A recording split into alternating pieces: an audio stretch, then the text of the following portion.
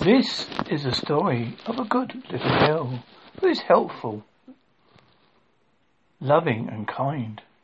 Her withdrawn speech and panicked eyes were not concerns in her teacher's minds, for good little girls should be quiet and meek, so she continued and recognized. This is a story of a good little girl who, despite specialists saying she's autistic, the teachers mock, another one, and throw her to an epidemic. She isn't like the autistic boys, so it isn't autism they see. Instead of support, they leave her alone, stating she's such a good girl for me.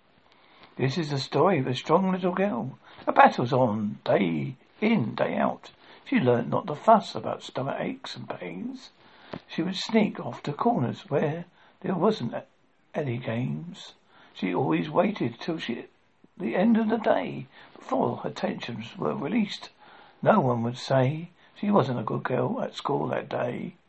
This is a story of a brave little girl that persevered with all her might. The impact that scars that were left behind would not be outwardly seen from a fight. Exhaustion, fatigue, self-worth and stress are consequences that she must bear. The lack of support for autistic girls is undeniably unfair. From AHD Autism Advocacy, care of Hesdez Group, shared by Sibena Cornish.